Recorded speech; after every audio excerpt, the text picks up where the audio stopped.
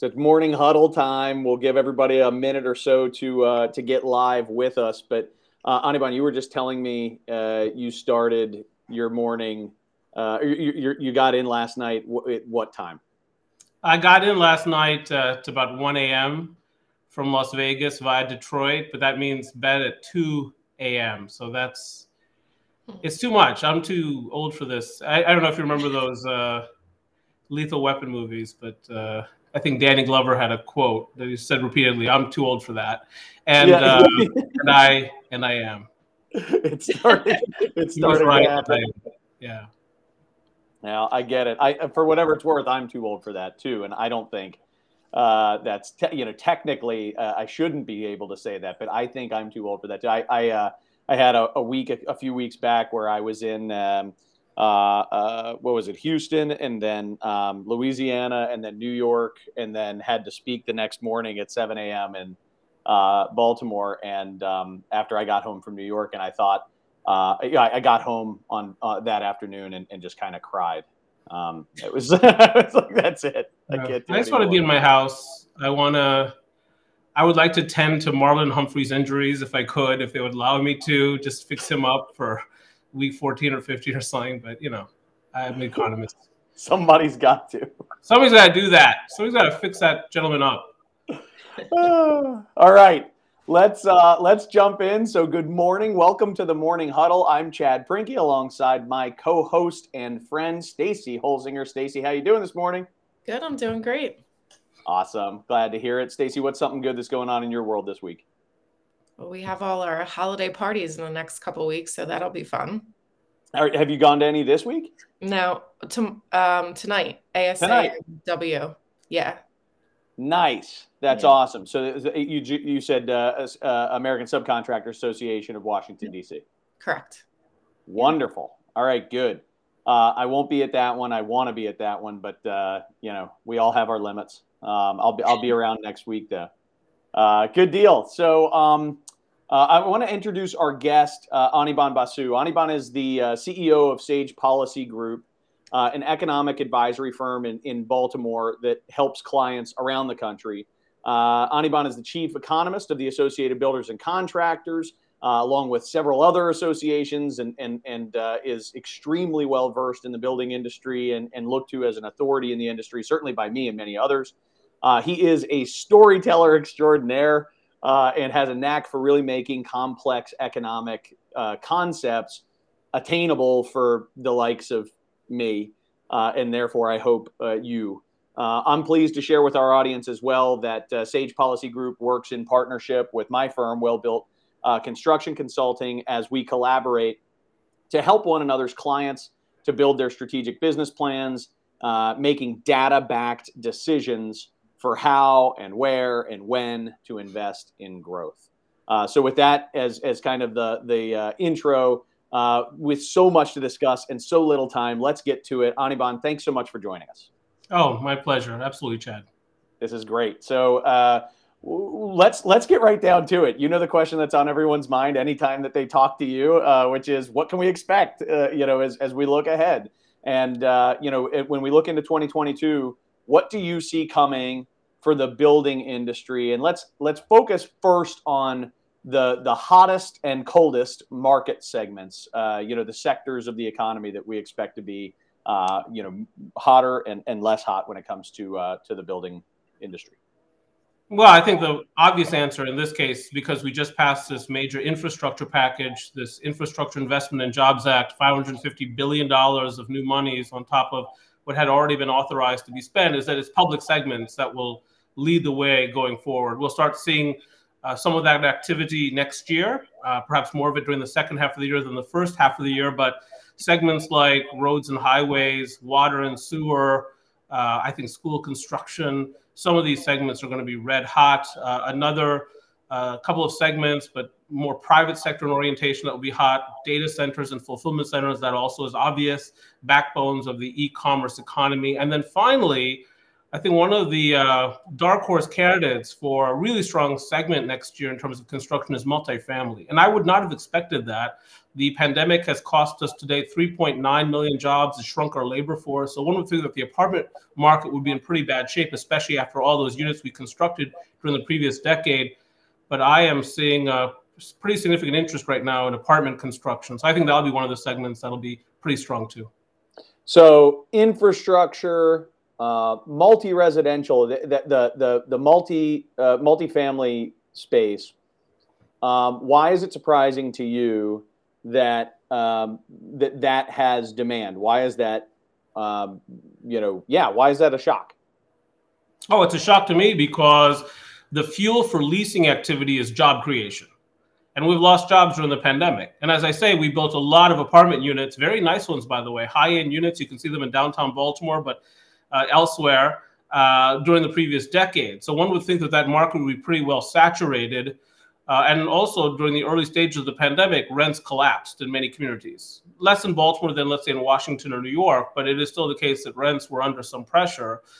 But right now, there's so much liquidity working its way through the economy, so many people looking for yield in the context of a 10-year treasury that closed yesterday a little bit above 1.4%. And one of the segments that's been identified by investors is that multifamily segment, a segment that generates income. People are looking for income. And so that's, among other things, is translating into more apartment construction. Got it. So more of a, this is a really good place to put your money to continue to get a return in comparison to other options in the market. Is what may be fueling the continued multifamily investment. Is that what I'm gathering? Yes, that's right, Chad, but it could be a bad bet.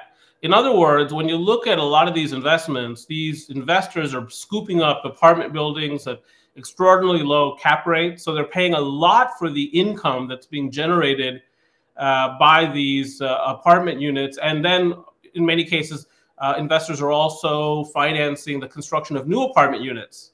And one of the reasons this has worked out so far is the economy has come back in large measure. Also, home prices are so expensive that many younger families can't find homes that they can afford in their various communities. And so they're leasing up apartments, often very high-end apartments, because they're trying to mimic the lifestyle of home ownership. So a number of factors here, but I suspect that we're going to ultimately get to an overbuilt multifamily market. But again, I've been surprised with the strength thus far and the way that occupancy rates have held up in the face of job loss. So couple of follow-on questions. One, I want to talk about affordable housing. To what extent, this is something I've been reading a lot about, that seems to me like as much as we've done to keep up with or maybe even overbuild a demand for apartments, we still haven't gotten up to the point where there are enough affordable homes available in areas of all types, but particularly in urban areas. Is that the same thing you're hearing? Is that, what do you anticipate for the affordable housing sector? Yeah, it's what I'm hearing. It's what I'm seeing. There is not enough affordable housing in this country.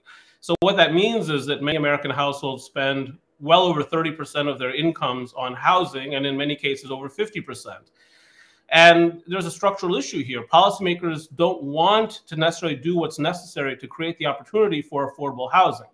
Now, the Department of Housing and Urban Development helps subsidize developers often to site affordable units, but it's never enough. I mean, there's almost an infinite amount of demand for affordable units in many, many communities. In other words, if a developer successfully sites affordable housing in a community, it will almost immediately be leased up. And I think that's going to persist because there just isn't enough interest from the private sector in providing affordable units. After all, where's the margin? It's in those high-end units. And there's lots of zoning restrictions and other restrictions on density, for instance, that make it impossible to really create more affordable units. That HUD money is absolutely necessary to fuel that type of development. Otherwise, it just simply doesn't happen. Politically, do you think there is the will to make those types of investments over the year ahead and in the few years ahead? there is the will to stop those types of investments. So many communities are really restrictive in terms of development. In fact, even single-family home builders, building 3-bedroom or 4-bedroom homes with 2.5 baths, that kind of thing, they meet resistance from communities. People say, we don't want any more growth. We didn't come to this community for a suburban lifestyle. We wanted to maintain its rural character, all those things. I'm not saying those considerations are not valid. This is democracy. People are entitled to their opinion. But often the approach is, we made it to Howard County, now let's lift up the ladder because we're the last ones in, or we made it to Queen Anne's County, or we made it to Talbot County, and that's it. No more development. And policymakers are elected. They hear that kind of expression, and so they institute policies that keep there from being more development, including of highly dense units. Wow. And this is the term we hear, NIMBYism, right? The not in my backyard thing, yeah? Yeah, not in my backyard. Now, they moved into somebody else's backyard often, but now that they have that backyard, they don't want anyone to move into theirs. And so it's really deeply unfair, because what it does is that it's one of the factors that keeps America very disparate in terms of income and wealth inequality.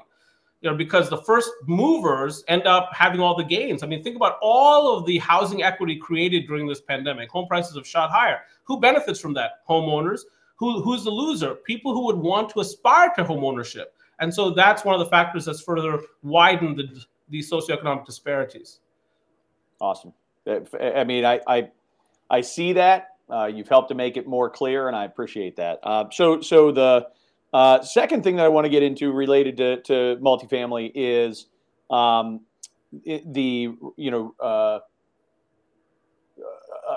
remodeling of existing spaces. I would imagine that with all the new construction that has occurred, that there's got to be a lot of pressure on existing units to become more competitive, right? Existing properties to make investments to become more competitive. Otherwise, it's going to be, this massive gap between the new place around the corner and our 20-year-old apartment complex that is paling in comparison when it comes to amenities and things like that. We're not going to be able to, get the kind of rates that we need.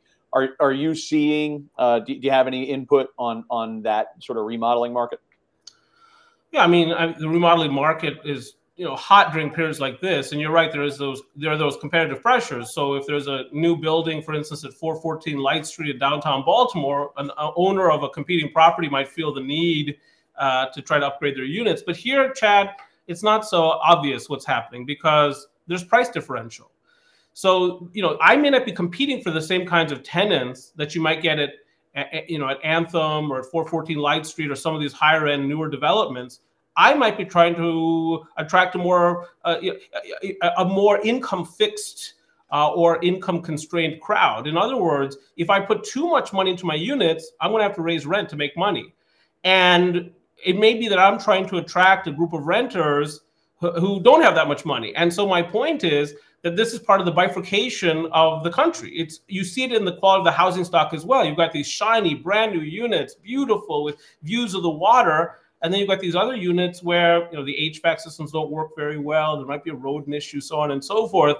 But that's where you get your affordable housing often. It's through that lack of investment. So it's a real problem. Again, to the extent that our socioeconomic disparities are widening in this country, you'd see that in the housing stock too, wouldn't you? And in fact, that's exactly what we observe.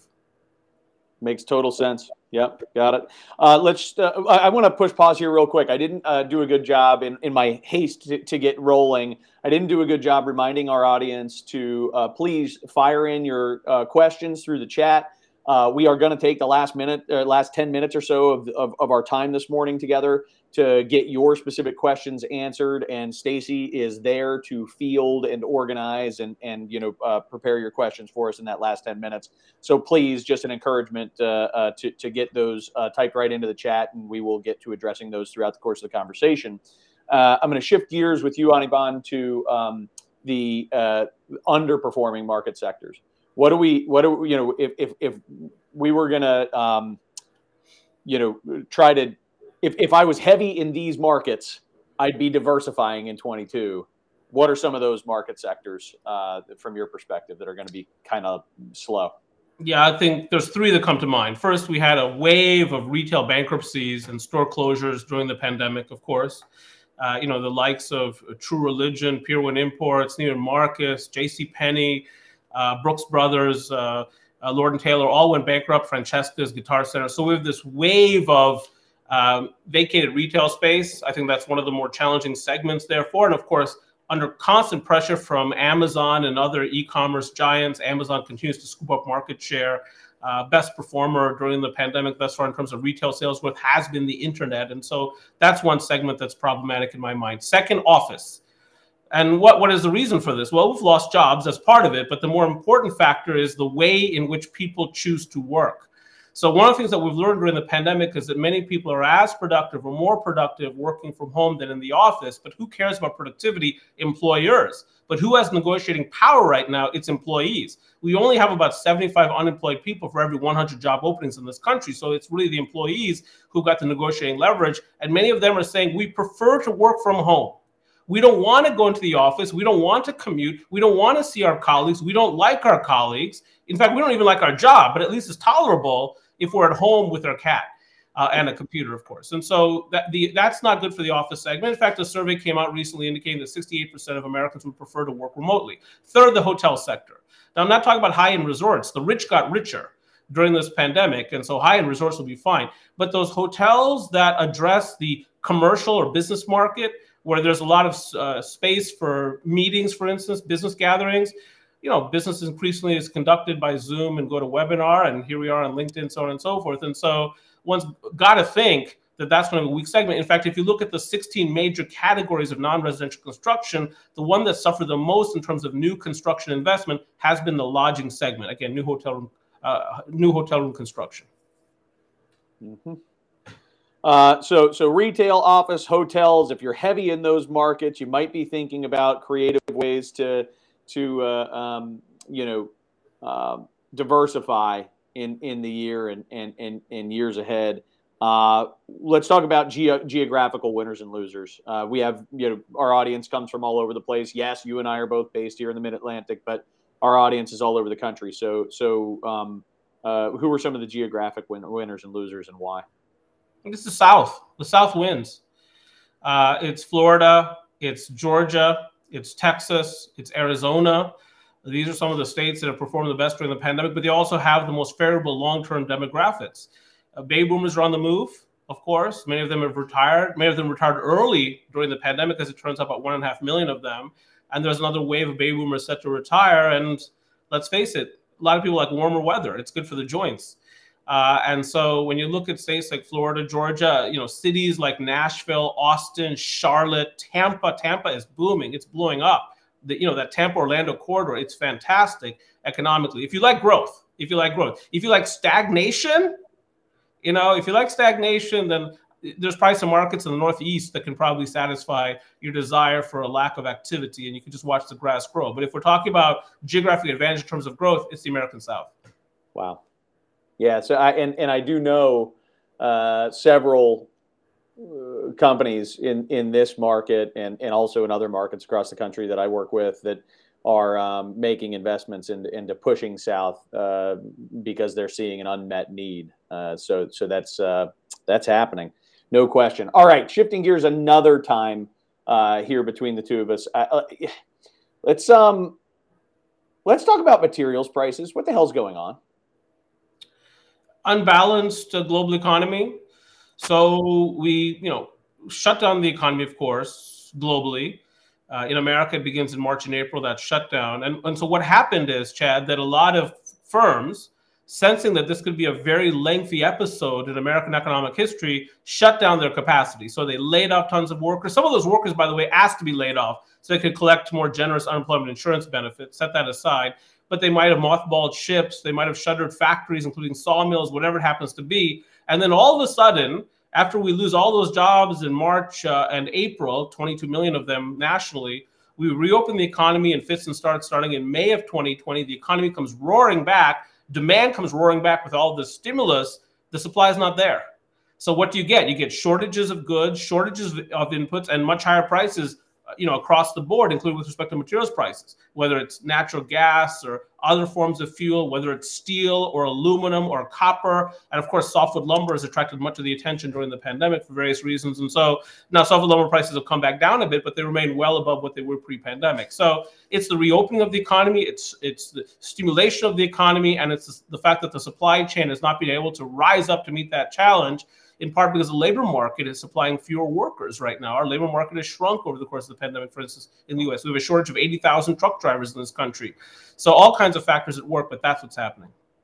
To what extent does consolidation of providers in the global supply chain contribute to an opportunity for a relative few competitors to control the market? Oh, yes, absolutely. Another factor, which is market concentration. So, for instance, back in 2017, a group of global shippers came together to form a consortium. And even though there were only like 10 or 12 of them, major shippers at that time, they further consolidated the market effectively. We know that we have OPEC and OPEC plus. We have a limited number of oil producers. So we've got real concentration in certain markets. You look at the American airline industry, for instance, 4 major airlines. It's much more concentrated than it used to be. And almost every segment, you see private equity and others trying to roll up firms and consolidate and create market power. We've seen this massive mergers and acquisitions market for years. And so we have really gigantic businesses and they have market power, and that usually causes prices to remain higher than they otherwise would be. So that's part of this inflation story. Yeah. And I don't think you or I are going to get to the bottom of it, but I wonder if there are some really fascinating discussions that happened, 6 months ago, 8 months ago, 9 months ago, that really helped to fuel a massive price increase at that time that the market has had to absorb. So we're already there with 10 minutes left, and I can't believe it. But I do want to open up the conversation for questions from the audience. So I am going to pull up Stacy. Stacy, if you could help us to organize the discussion here. Questions that are coming in from the audience. And audience, please keep firing those in. We'll do our best to get to as many of them as we can in the next 10 minutes. Stacy, what do we got? Sure. We have one question here. Supply chain issues are currently the single biggest impediment to maintaining construction schedules. When might you predict the supply chain pressures will ease? That's a tough one. It's a tough one. It's speculative, but I think some point later next year, you'll start to see some semblance of normalcy. Now, we've got this Omicron variant now floating around. It's highly transmissible. And so it would happen sooner, but for that. But I think sometime later next year, and there probably will be some interruptions in supply chaining disruptions into 2023. So I'm not completely naive. But, we economists like to say that the cure for high prices is high prices. And so with prices so high and demand so high, producers have an incentive to expand capacity, add shifts, make investments in equipment, which in fact they are doing in large numbers. I'll give you an example here, Chad. Globally, we had more container cargo ship orders this year in 2021 than in any other year in history. So suppliers are trying to bulk up their capacity, and that should provide some benefits to consumers of various goods sometime next year. Awesome. That's extremely interesting to hear. Stacy, what else we got? What do you think about the term "the Great Resignation"? Can you comment on that and how people, the unemployed, like when are people expected to get back to work? That kind of thing. I have no idea. When the pandemic began, labor force participation rate in this country was 63.3%, and I thought that people were pretty happy. Not with the politics necessarily, but they were happy with the economy. And some people were happy with the politics, I suppose. But the point is now, no one seems to like their job. No one seems to want to come to work. I hear so much complaining, so much resignation among educators and construction workers and many, many others. The so-called quits rate hit a record of 3% during the most recent month, which we have data. 4.4 million Americans quit their jobs in 1 month. Many of them leaving small businesses behind. Any restaurateur you talk to says, where are my workers? I can't get them back. And it's very hard to hire. Help wanted signs everywhere. So, my thinking is that there's a semi-permanence to this. People have rethought what's important to them. And one of the ways to deal with this is through stepped up legal immigration. I'm a big fan of legal immigration. I mean, look at this, what I got going on here. It's no secret. And so I'd love to see America step up and bring some of that fresher blood in, that motivated blood back. Because I think that's when America is at her best, is when you've got those really hardworking immigrants working alongside Americans who have been here and creating a really dynamic marketplace. But we just don't seem to have that dynamism in the labor market right now.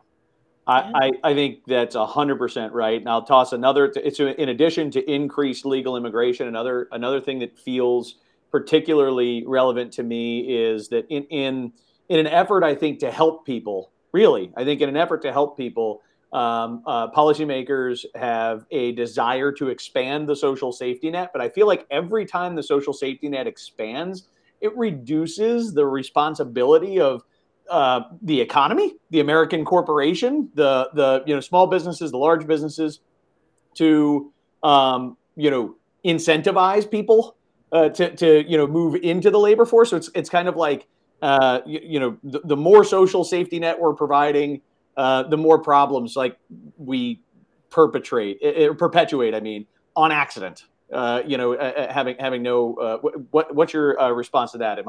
I know I'm crazy, but. What's your response to that? No, you're straight up nuts, Chad. But what you've said is correct, I think, which is that I think that some of our work ethic has been dulled, in fact, during the pandemic. So people got lots of checks. 68%, for instance, 68% of workers who lost their jobs early during the pandemic were making more on unemployment, thanks to those federal subsidies, than they were prior to the pandemic. I mean, at their previous job. Yeah. And so when you pay people to not work, then they get used to it. And they want that. They prefer it, and my guess is that the Chinese government loves it when we pay Americans to not work. Yeah. We need to get back to work. And work is one of the ways that we contribute to this country, that we grow our GDP, we grow our tax base, we contribute to each other effectively. We help finance our national security, our homeland security, our infrastructure, all of that. Investment in education or human capital formation generally. I mean, and we just do not have that right now. And so, it's often said that millennials strive for work-life balance. That's code in my mind for not much work, much life. And I want to have. I would like to not work so hard and have more life too. But to have my life that I have, I've got to work. In fact, I've got to work really hard. And that kind of motivation is good for America generally, I think. Larger economy, more powerful economy, more influence globally. But there are a lot of folks out there who are not pulling the rope. Thank you. Stacey, we probably have time for two more quick ones. Okay. The pandemic has forced change across the board. What do you think the growth will be in the prefabrication, volumetric, modular construction, and manufacturing practices in the construction process over the next year?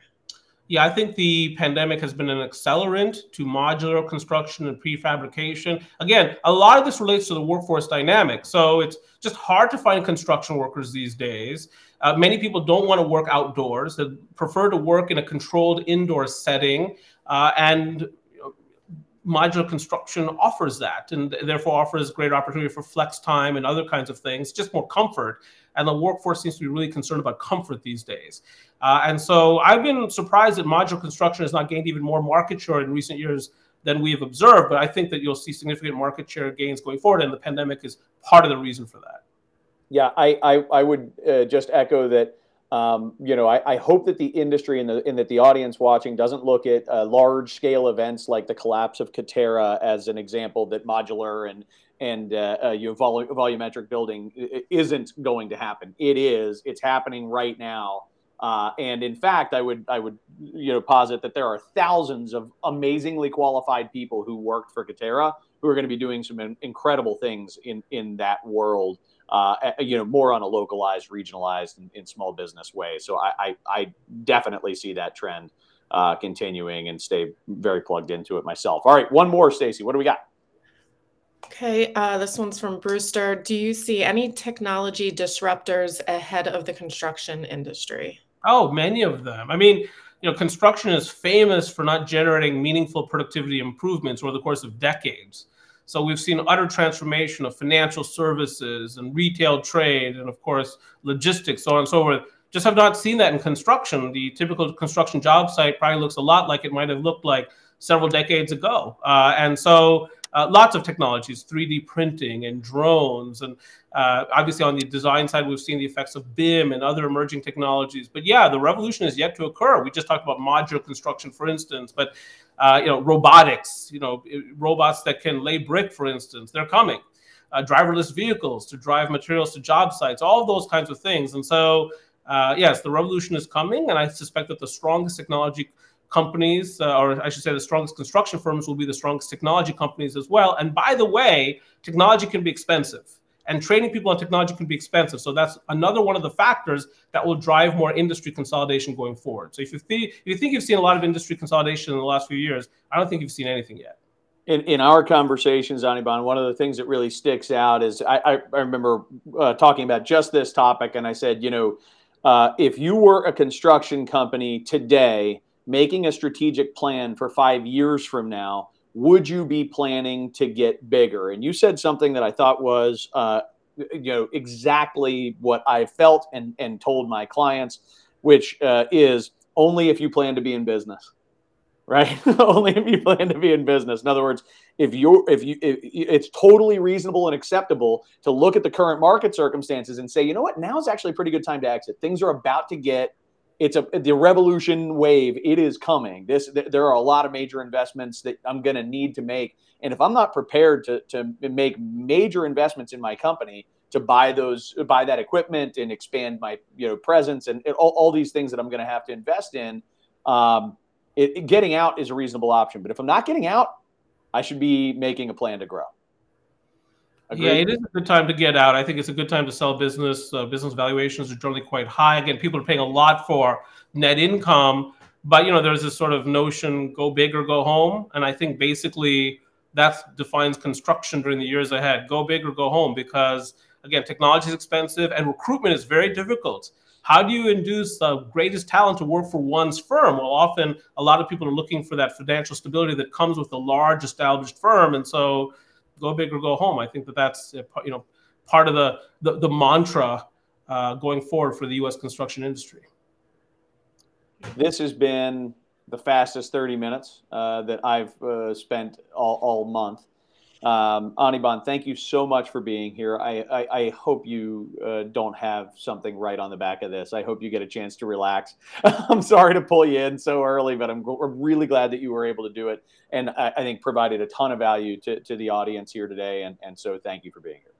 Thank you very much, Chad. Yeah. So I'm going to just briefly intro next week. Please join us on December 14th. We have Steve Yelland and Bruce Jones, two very good friends of mine.